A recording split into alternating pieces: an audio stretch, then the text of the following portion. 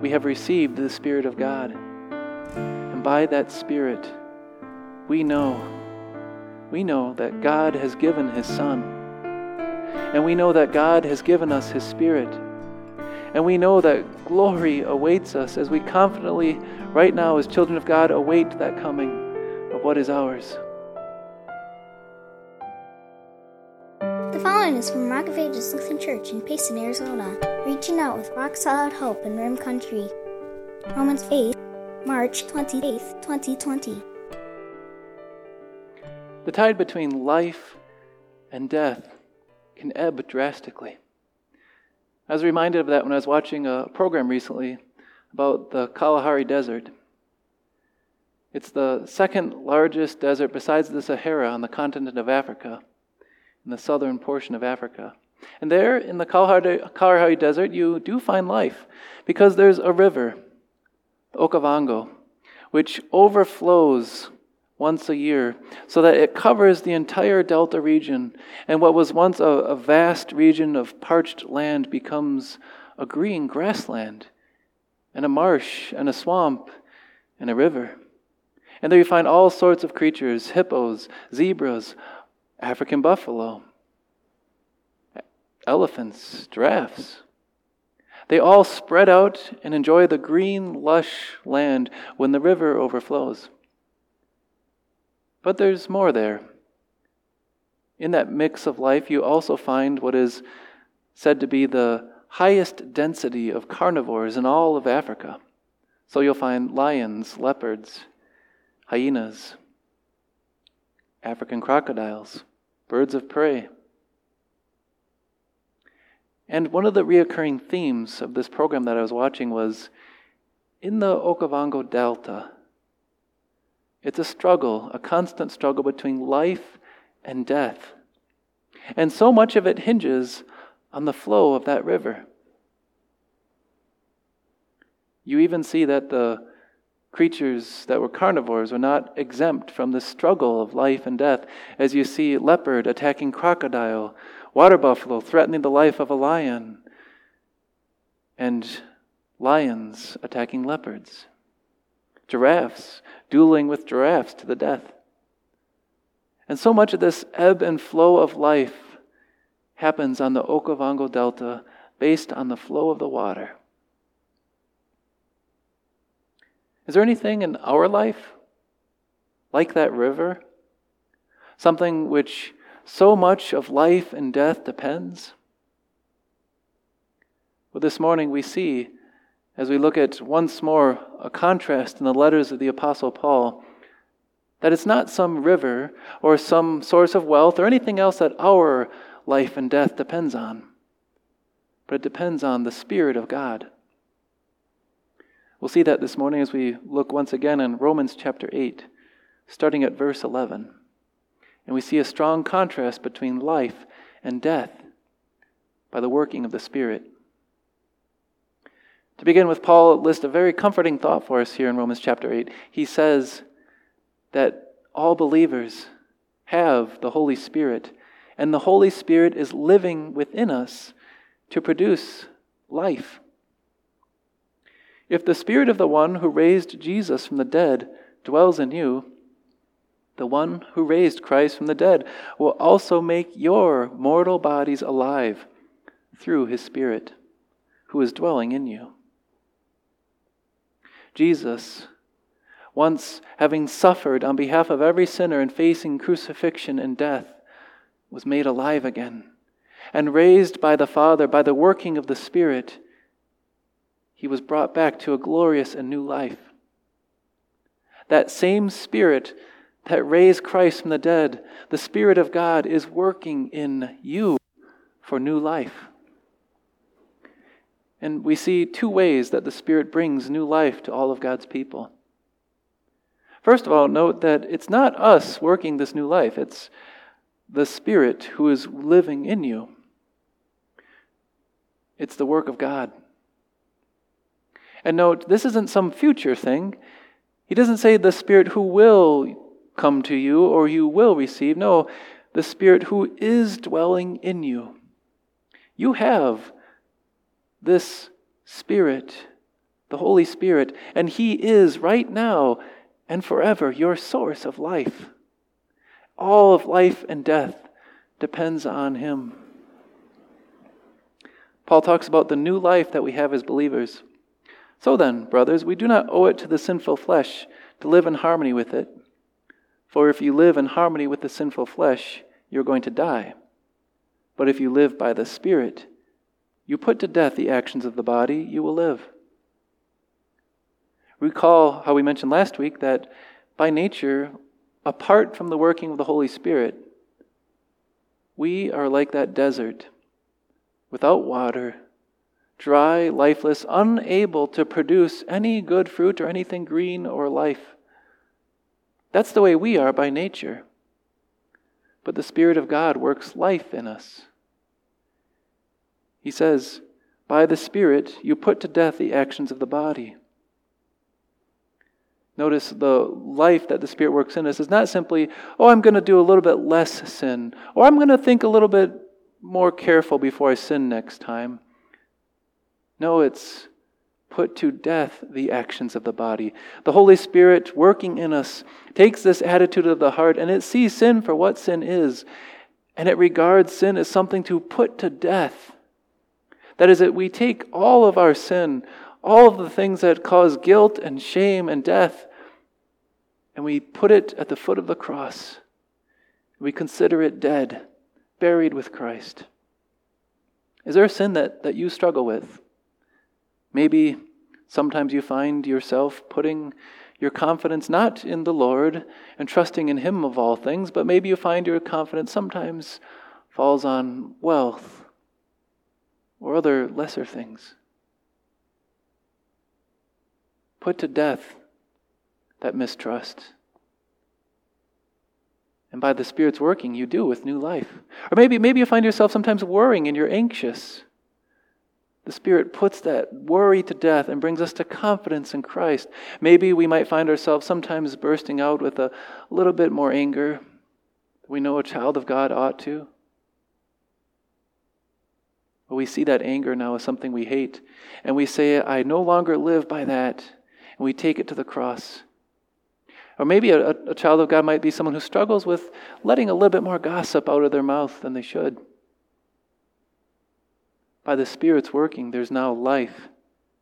And we put to death the misdeeds of the body. And we can say along with the Apostle Paul and every believer, I no longer live, but Christ lives in me. And by His Spirit, the life I live in the body, I live by faith in the Son of God who loved me and gave Himself for me. It's a new life. New life that our bodies, our mortal bodies, are alive through His Spirit who's dwelling in us. It's the same thing that Jesus says when He says, if you remain in me, you will produce fruit. And as we live this new life of faith, producing fruit by the working of the Spirit, Paul gives further comfort.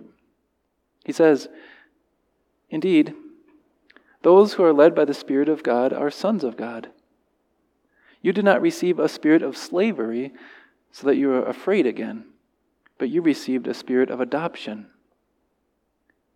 Once living by fear and by guilt, working with the sinful flesh, seeing only death and producing only death, we have been made alive to be confident in faith that we belong to God, that we are redeemed, and that we are adopted into His family.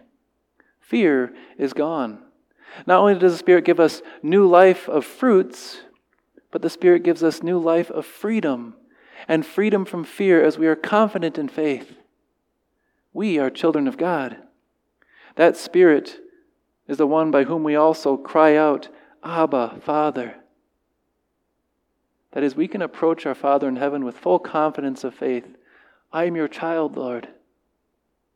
And it's not just us speaking this. The Spirit who lives within us also joins in our spirit in saying, this one is a child of God. This one trusts in you, Lord. This one belongs to your family. Now we see the new life, don't we, that the Spirit has brought us. The Spirit has brought us freedom from sin's control, to live a new life, freedom from the fear of death, freedom from wondering if we belong to the family of God, freedom of faith and confidence to approach our Father. But as you look at believers, they might not always appear to be those who have the Spirit living within. Maybe at times we might expect or hope that Paul might have said, if we have the Spirit of God living in us, then life will be grand. But it's not.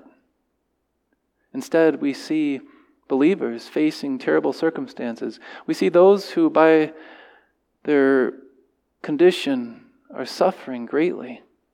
Maybe you've seen a Christian on their deathbed. I have. They may not look like a child of God on the surface as they're struggling to breathe, or as their life seems to be ebbing away and they're weak and helpless. They might look more like that dry, parched earth. And the devil wants us to not see the indwelling spirit or the strong contrast of who that person is, to see them as someone who's simply going to be turned back to dust with no hope. But the Apostle Paul reminds us that the new life the Spirit gives us is not just new life now, not just freedom from fear, not just the confidence of faith, but it's a future hope that carries us through every trial. Just like those animals waiting for the rains in the dry desert, we have an expectation that God is going to bring about something glorious and new life for us. He says here, the Spirit Himself, who testifies with us as God's children, reminds us that we are heirs, heirs of God and fellow heirs with Christ. It didn't seem so glorious when Christ came to suffer on behalf of sinners and paid the redemption price and was laid in the tomb. But the glory that followed, by the Spirit's working, God raised Him to life. We are heirs with Christ and of God and part of His family. And as heirs with Christ, we are heirs of something glorious to come. We have an expectation and future hope that is glorious, no matter what our present circumstance. In fact, Paul says, I conclude that our sufferings at the present time are not worth comparing with the glory that's going to be revealed in us. That is, no matter what you're suffering, Paul says you can't even put it on the same scale of the greatness of the glory that will be revealed to us as children of God. Because the Spirit works new life, not just now in our hearts, and not just now through our bodies by His working, but He's going to work new life as He takes these bodies and brings us to the glorious inheritance that is ours with new and glorified bodies. In fact, creation is waiting with eager longing for the sons of God to be revealed. Can't you picture that? All aspects of this universe and all of creation waiting and longing in eager expectation for this glory that is to come. That's what is ours. Hold on to that vision of future hope and the new life. The devil might want us to not see it, to have our eyes blinded so that we don't see the indwelling of the Spirit. He might want us to see that Christians aren't very different from their surroundings. And that even if they do live a life with fruits of faith, that it won't amount to much. They'll just end up as dust and dirt and face despair and death. But we know by the Spirit's working, and we have had our eyes opened by Scriptures to see the glory of life that comes from the Spirit. We have received the Spirit of God. And by that Spirit, we know that God has given His Son. And we know that God has given us His Spirit. And we know that glory awaits us as we confidently, right now as children of God, await that coming of what is ours.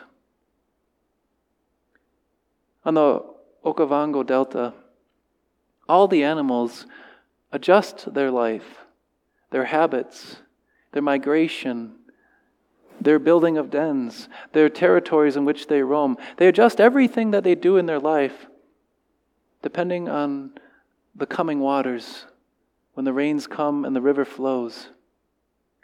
They do this because they know it's coming. They expect it. And you can imagine they eagerly expect it when they see that cloud start to form in the distance, and when they hear the water rushing, and they see the rain covering the land, and the green comes up. The program presented them literally jumping and leaping for joy at what they had been longing for and waiting for. That's how it is with you and I, and all who by faith trust in Christ. By the working of the Spirit, our life now is adjusted, and no matter how dry and parched things might be or how difficult life might get, we know this suffering, this trial, this time of putting to death the deeds of the flesh, it's not worth comparing with the glory that will be revealed in us. It's a strong contrast, one of life and death, all by the working of the Spirit. Without the Spirit and apart from the Spirit, there is only death, slavery, fear, and everlasting shame.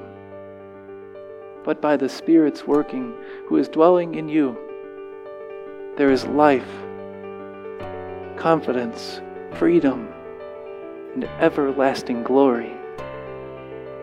Amen.